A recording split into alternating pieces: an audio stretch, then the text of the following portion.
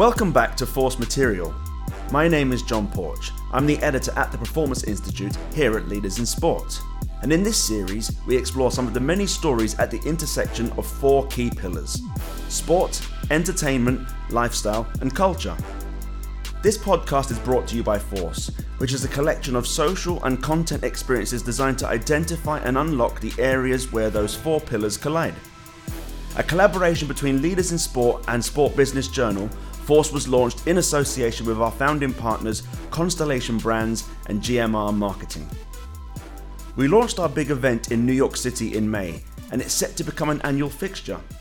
If you'd like to find out more, see how the week unfolded, and understand how you can join us next year, head over to our website www.for-se.com or check out force_events on Twitter and Instagram. Sport has always been ingrained in our society. When most people think about sport in the ancient world, they think of the Olympics in ancient Greece. But in its earliest forms, sport goes back even further. Many estimate it predates civilization. So for people to keep playing sport all this time, we've had to create new sports, ones that appeal to different people across different cultures in different eras. But how do you start a sport? When does it elevate from a game amongst friends to something quote-unquote legitimate? Is it when X amount of people play it? Is it when it establishes a governing body? In our modern world, is it a broadcast deal? Sponsorships? Internet buzz? How do you get to that point as a modern sport where you finally achieved credibility? To help us answer these questions, we spoke to four key leaders in three fast-growing sports. The first sport is pickleball, who experienced a pandemic boom that catapulted it to the fastest-growing sport in America. My name is Tom Webb. I'm Chief Marketing Officer for the Association of Pickleball Players, better known as the APP. So I lead marketing for one of the leading pickleball organisations in the USA and now worldwide, as the sport is starting to grow in popularity throughout the globe. The second is Quadball, formerly known as Quidditch. They're finding exciting new opportunities in their rebrand and recently hosted their first World Cup, with both a new name and a renewed potential for even further growth. Hi, my name's Declan Ramsay, and I am the president of Quadball UK. My name is Jeremy Schleicher. I'm the Director of Operations for the International Quadball Association. As Director of Operations, it's my role to ensure that the organization remains healthy and just continues to grow and succeed. The organization as a whole, it is the international governing federation for the sport of quadball. And last, but certainly not least, we got a perspective from breaking. Also known as breakdancing, the sport has been given what many would consider the rubber stamp of credibility. It will make its debut as an Olympic sport in Paris 2024. Hey, I'm Rob Pountney. I'm one of the founding board members for Breaking GB and the current Paris 2024 team leader for the qualification journey. So, along with these four specialists, let's examine this credibility odyssey. What obstacles there may be, what success may look like, and how it's more profoundly different for modern sports than it was for traditional sports.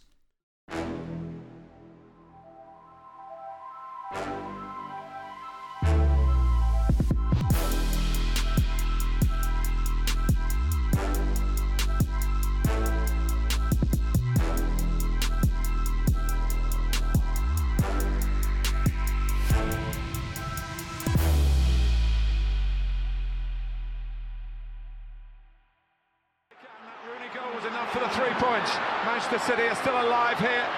Balotelli, Aguero!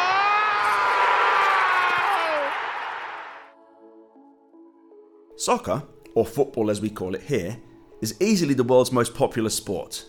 It's hard to pinpoint exactly how many fans there are, but a quick Google search estimates up to 5 billion. Now, games involving balls and feet go back many millennia. There was even an Anglo-Saxon variant that used a pig's bladder instead of a ball. But prior to the 19th century, there were no football clubs, no FA, no FIFA, and no World Cup.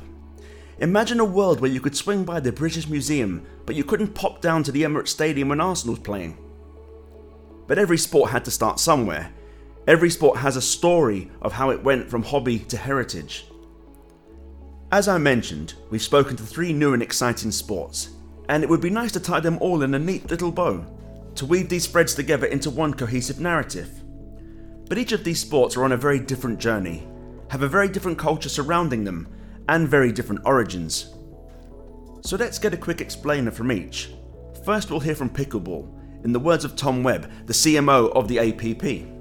Pickleball started in 1965 in the Pacific Northwest of the United States. It really is a kind of what they would call here a backyard game.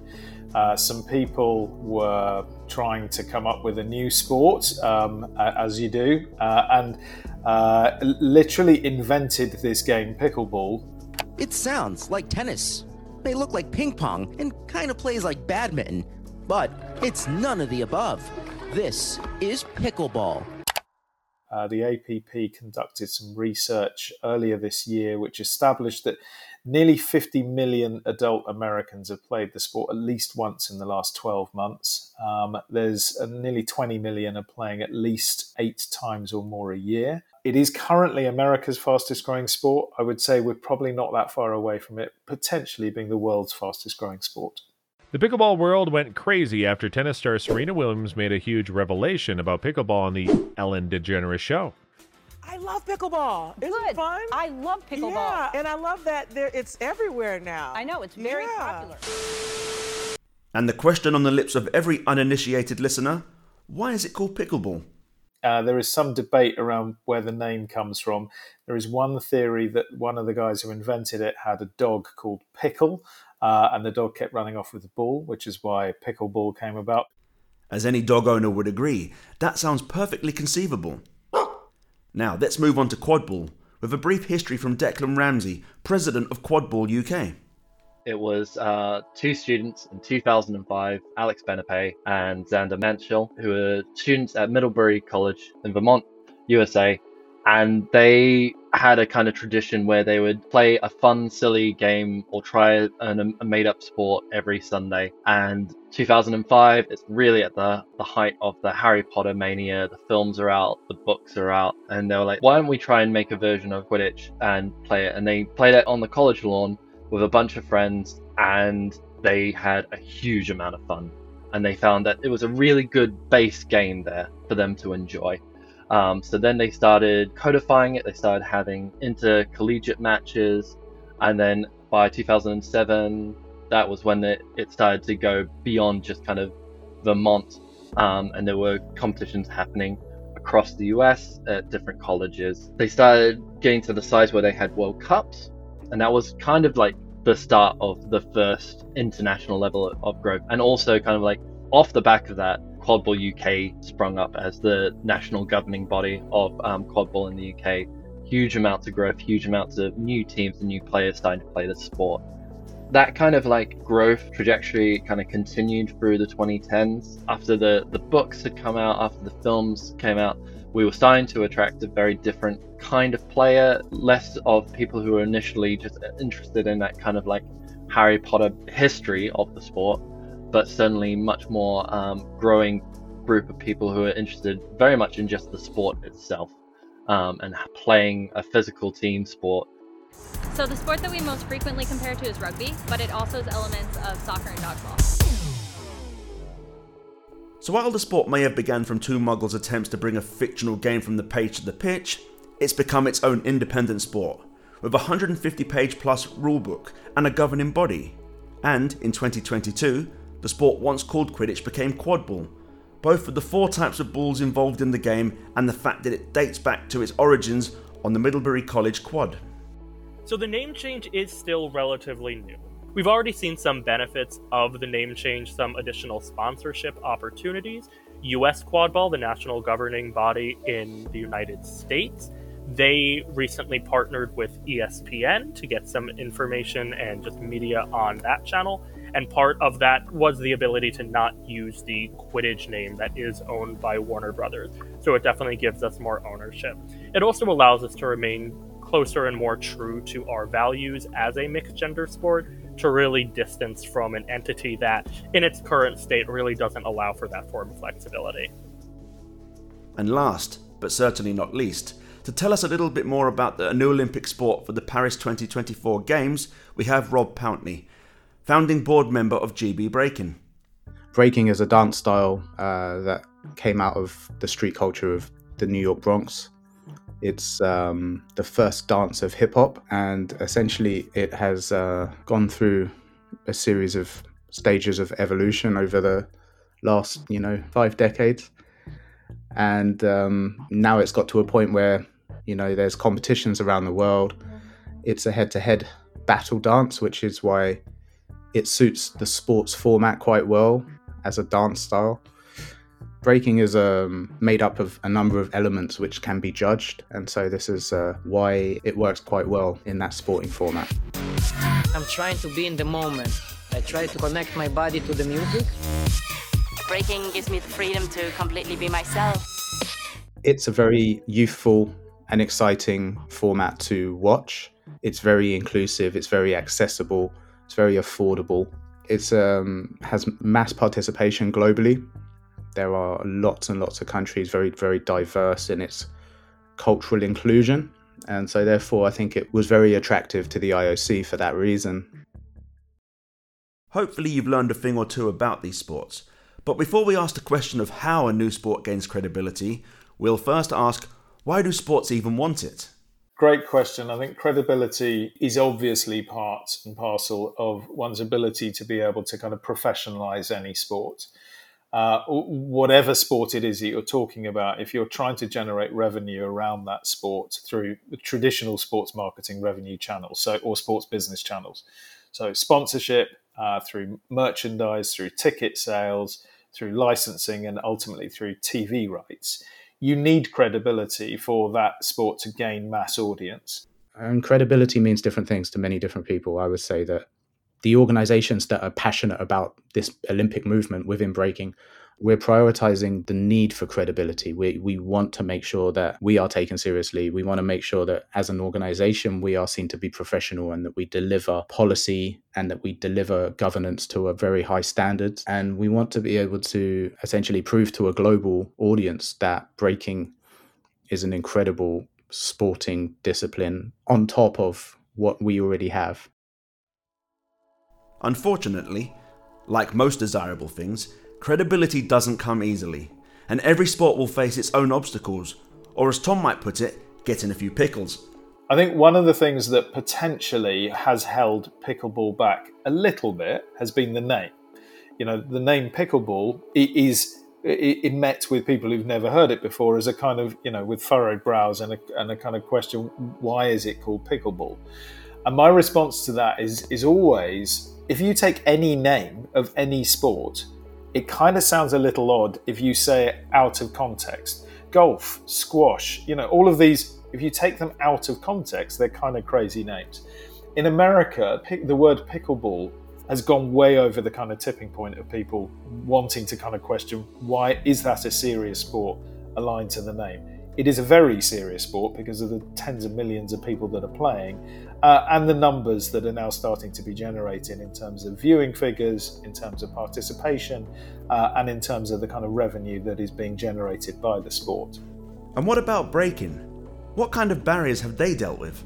There's quite a few, actually. The cultural context and the background of breaking, the fact that it comes from inner cities, it comes from party atmospheres, it comes from that street culture lifestyle. There's a lot of amazing positive aspects, but there's some negative connotations associated with that. This is the first time that breakers have been asked to conform to a set of rules. There are unspoken rules, unwritten rules in the past, and those inside the culture will know what those are. But when it becomes a sport, the concept of fair sport and safe sport are the pinnacles. They're the pillars that you need to adhere to. So, the judging system and the fact that you are judged by a set of criteria, which we knew about before, but now is a lot more kind of rigid. That is a challenge for us as well. The music is also a challenge because the DJ will play what they want in a cultural atmosphere. But now I think with the onset of music licensing and the requirements for live streaming, it's a little more complex. So there's times when the music isn't ideal And hopefully they will be able to work with maybe some record labels and production companies to improve that scenario.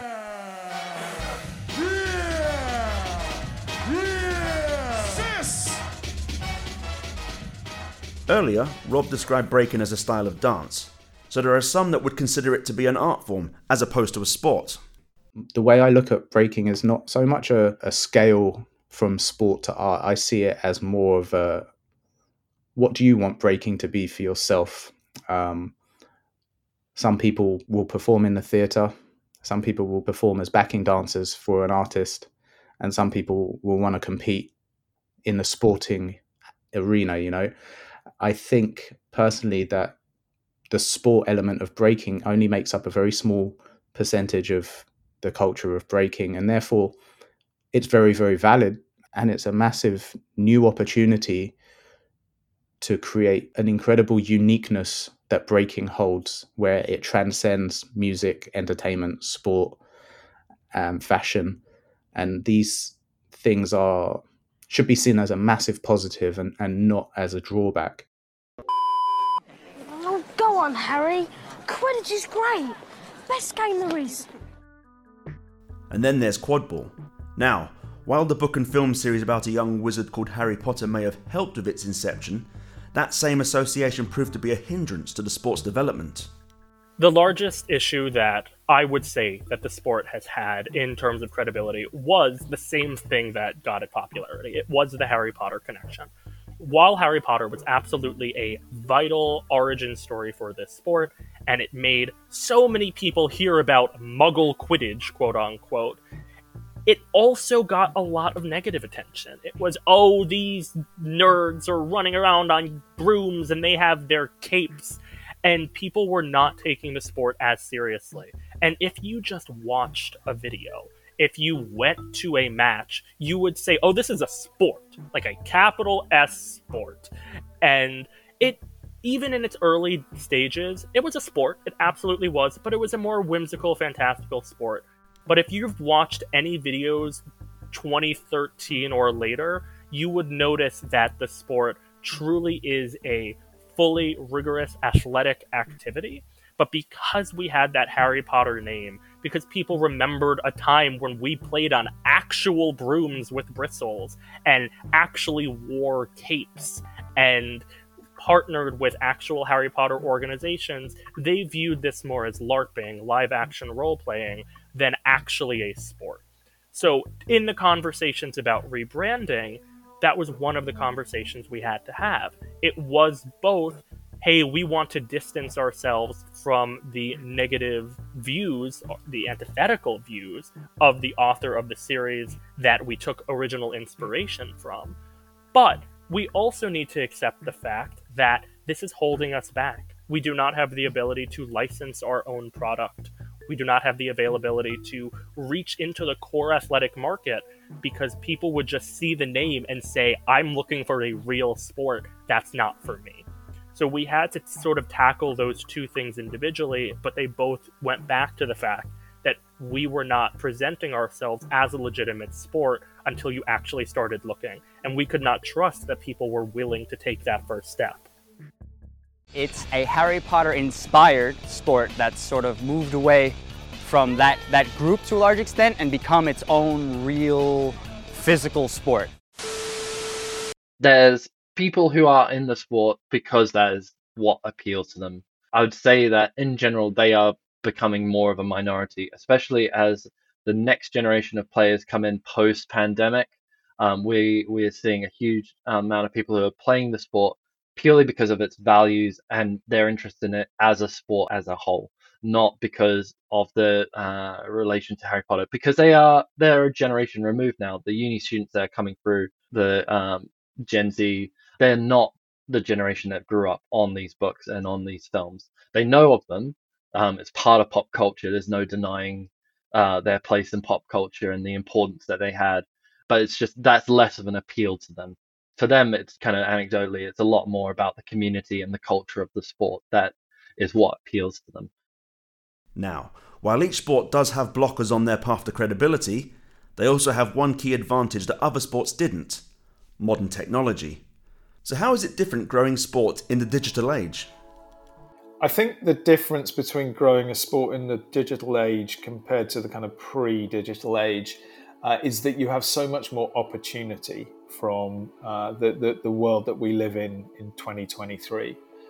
There are now multiple ways of being able to bring communities together, not just to be able to kind of celebrate the sport that they want to take part in, that they enjoy playing, but also to actually physically bring those people together. So there are multiple people coming into the market with great ideas about how to support the growth of pickleball. I'll give you a really simple idea. If I want to play this afternoon in Austin, Texas, I can go on an app and I can find a court and I can find people to play against as easily as I can order food from Uber Eats or order a car from Uber. That kind of app idea absolutely is a game changer in helping grow the sport quickly, because you're removing all of the barriers of entry. Pre-digital, you didn't have that kind of opportunity. If you'd heard about a sport through a magazine, radio or TV or a newspaper or word of mouth, you then have to kind of go looking for where you could go and play that sport.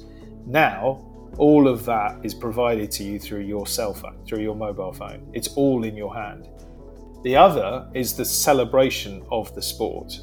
Using social media channels to tell people how much I love this sport and show the joy that I get from it is instantaneous. We're talking just as Threads has launched and the Meta folks have just unleashed their platform against Twitter.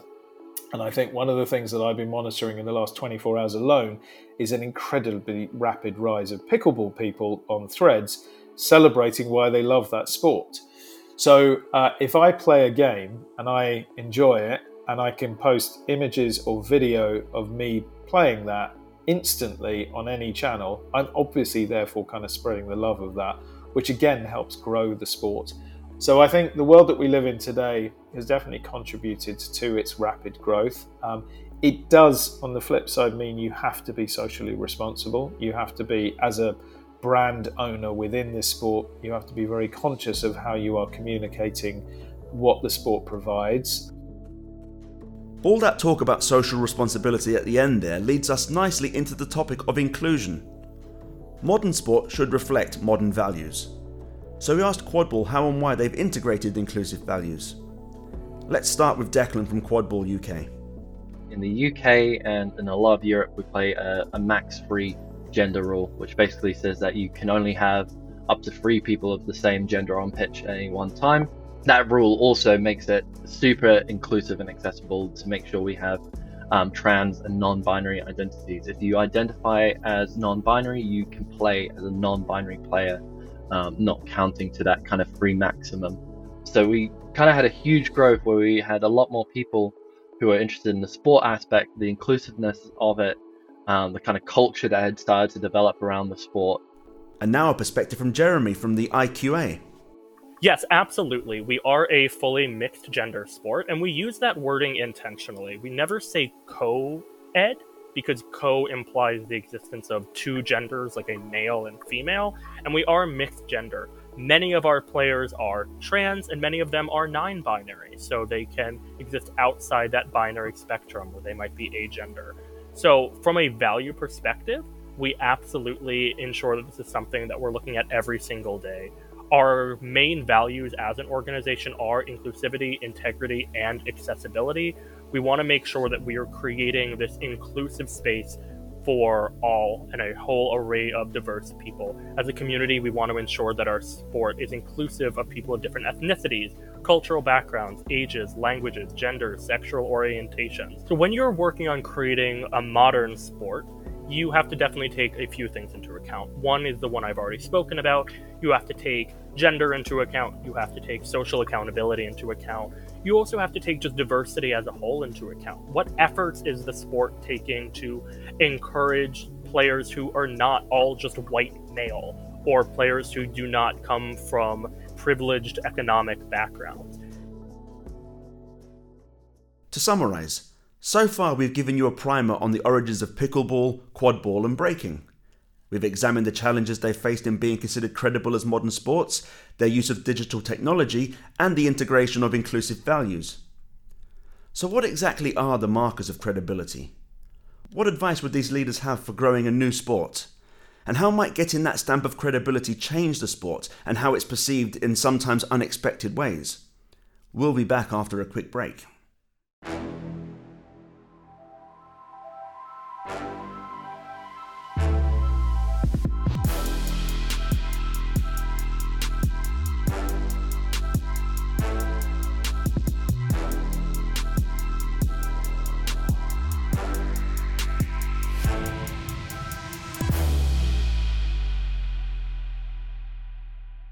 Welcome back. First, a quick check-in on where the leaders of these new sports feel they are in their, quote, journey.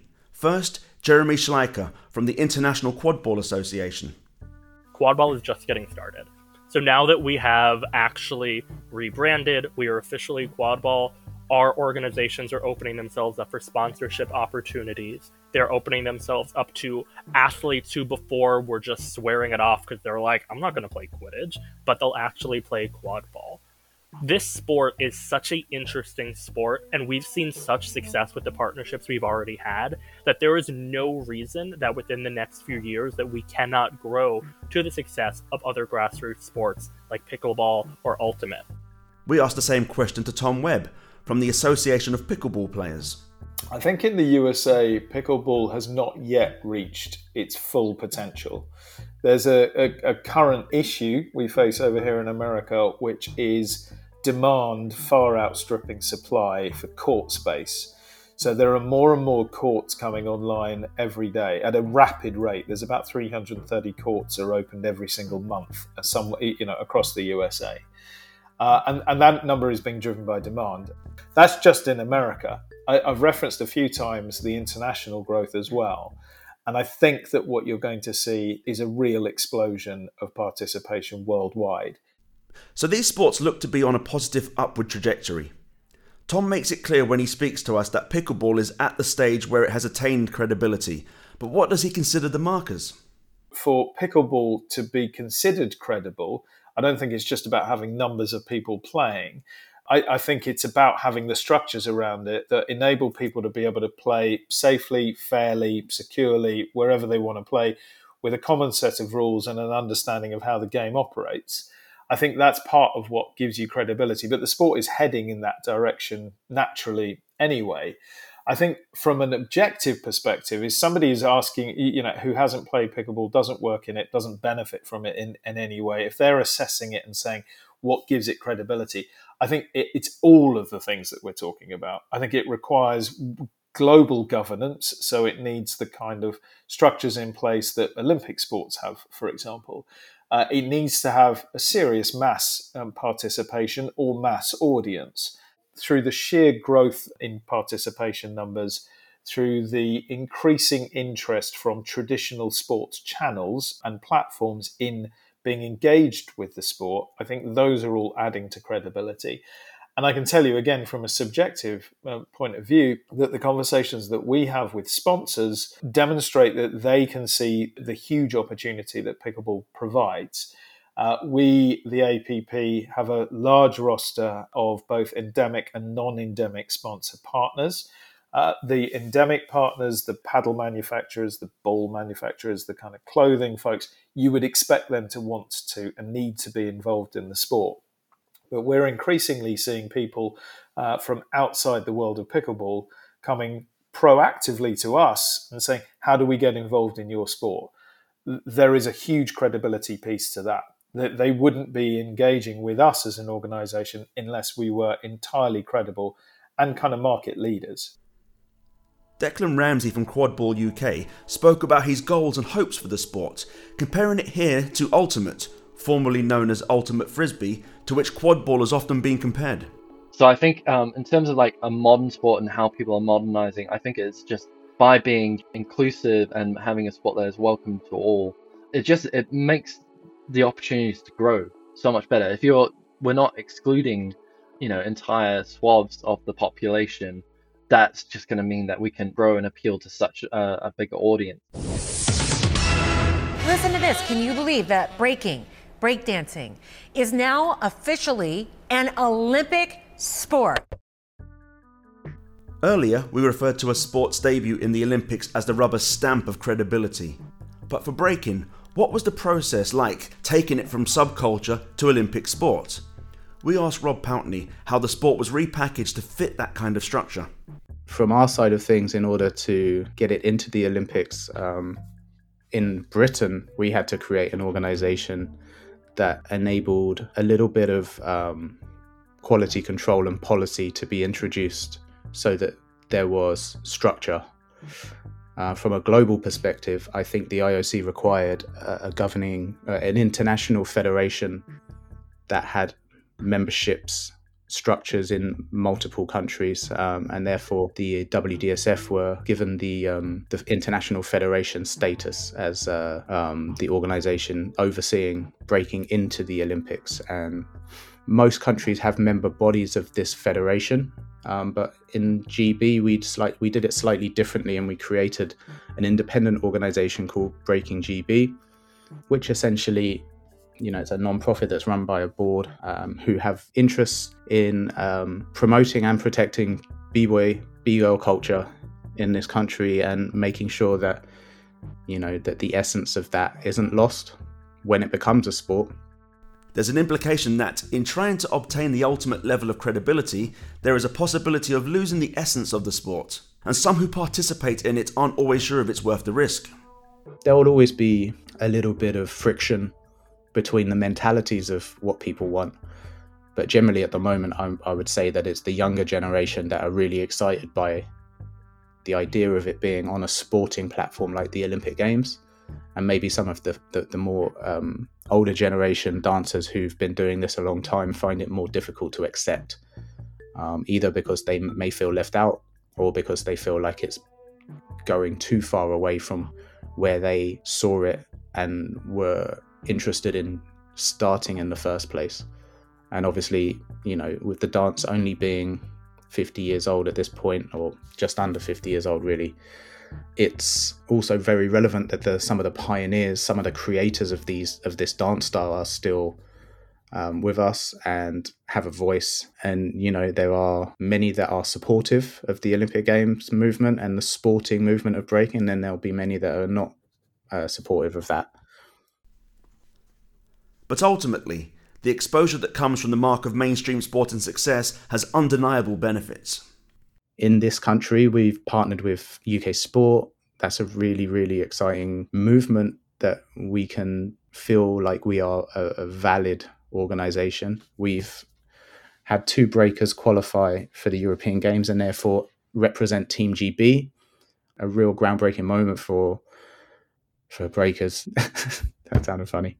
But yeah, a really momentous occasion for this culture to have breakers representing their countries. And I think that is really the kind of excitement around, the inclusion in the Olympics, is the door opening side of it, where, there's new opportunities and new career pathways for these young breakers who can now push towards success and know that there may be some light at the end of the tunnel from a fulfillment perspective and also from a financial perspective.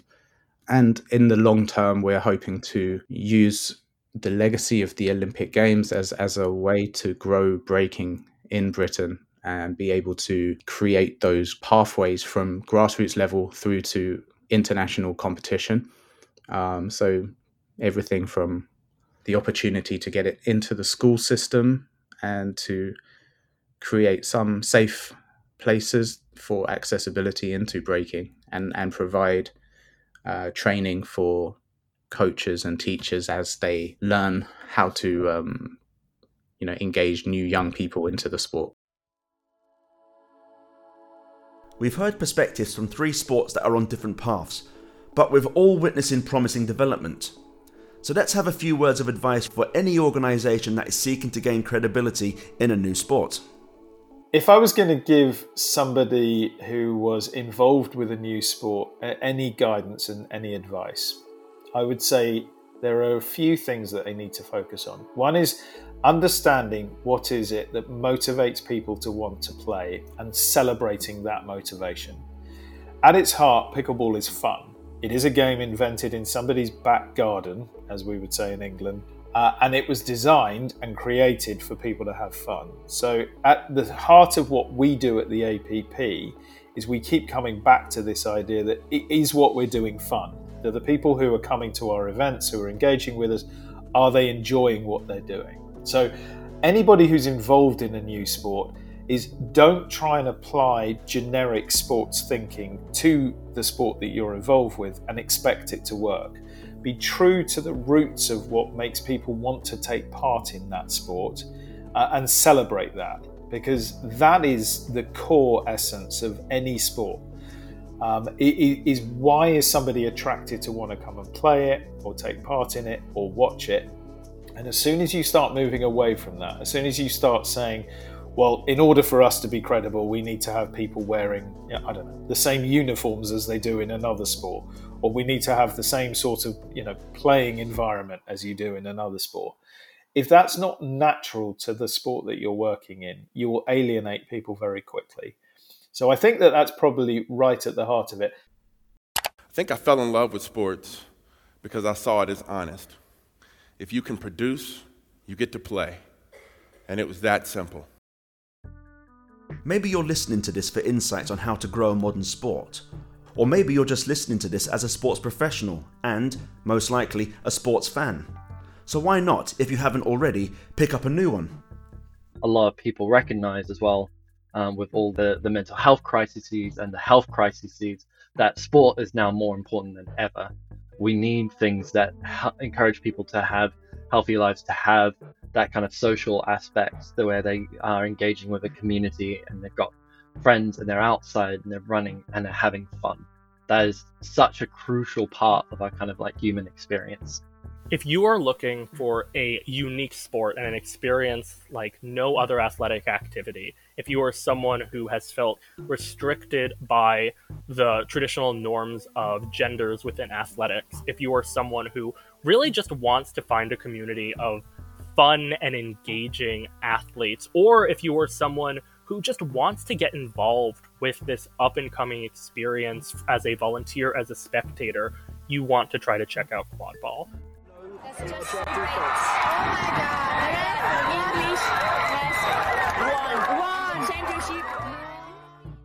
And if you've fallen off the sports wagon, maybe you could choose pickleball and get back on the paddle. There is a real community feeling around people who play pickleball. There is a kind of sense, almost like a kind of tribal sense of, we enjoy this sport, that perhaps some people are still kind of saying, it's a niche thing, how far is it ever going to go? But it's one of those things now where, with the volume of people that are playing, if you walk into a room of 100 people and you pick a random group out of there and you say, what do you know about pickleball? I guarantee you at least one of them says, I've played it. Probably one of them says, I don't really know what you're talking about. The other three will say, either I've tried it or I know people that are playing it. And the universal response is, and I love it. Everybody wants to be part of a community, and pickleball very much creates that. Oh my God, it is a phenomenon. I discovered pickleball and the light went off in my head. Where would you be without pickleball right now? I honestly don't know. So there are a few factors that need to be ticked off in order to be considered credible. Creating a rulebook and structure, forming a governing body, growing participation, getting that Olympic stamp, and getting those partners and sponsors. But it's just through stories, through credible experiences, and through community that, to its fans and participants, sports become incredible. You've been listening to Force Material, the podcast telling the stories where sport meets entertainment, lifestyle, and culture. Thank you so much to our guests this episode, Tom Webb, Jeremy Schleicher, Declan Ramsay, and Rob Pountney. And please join us next time as we explore another story.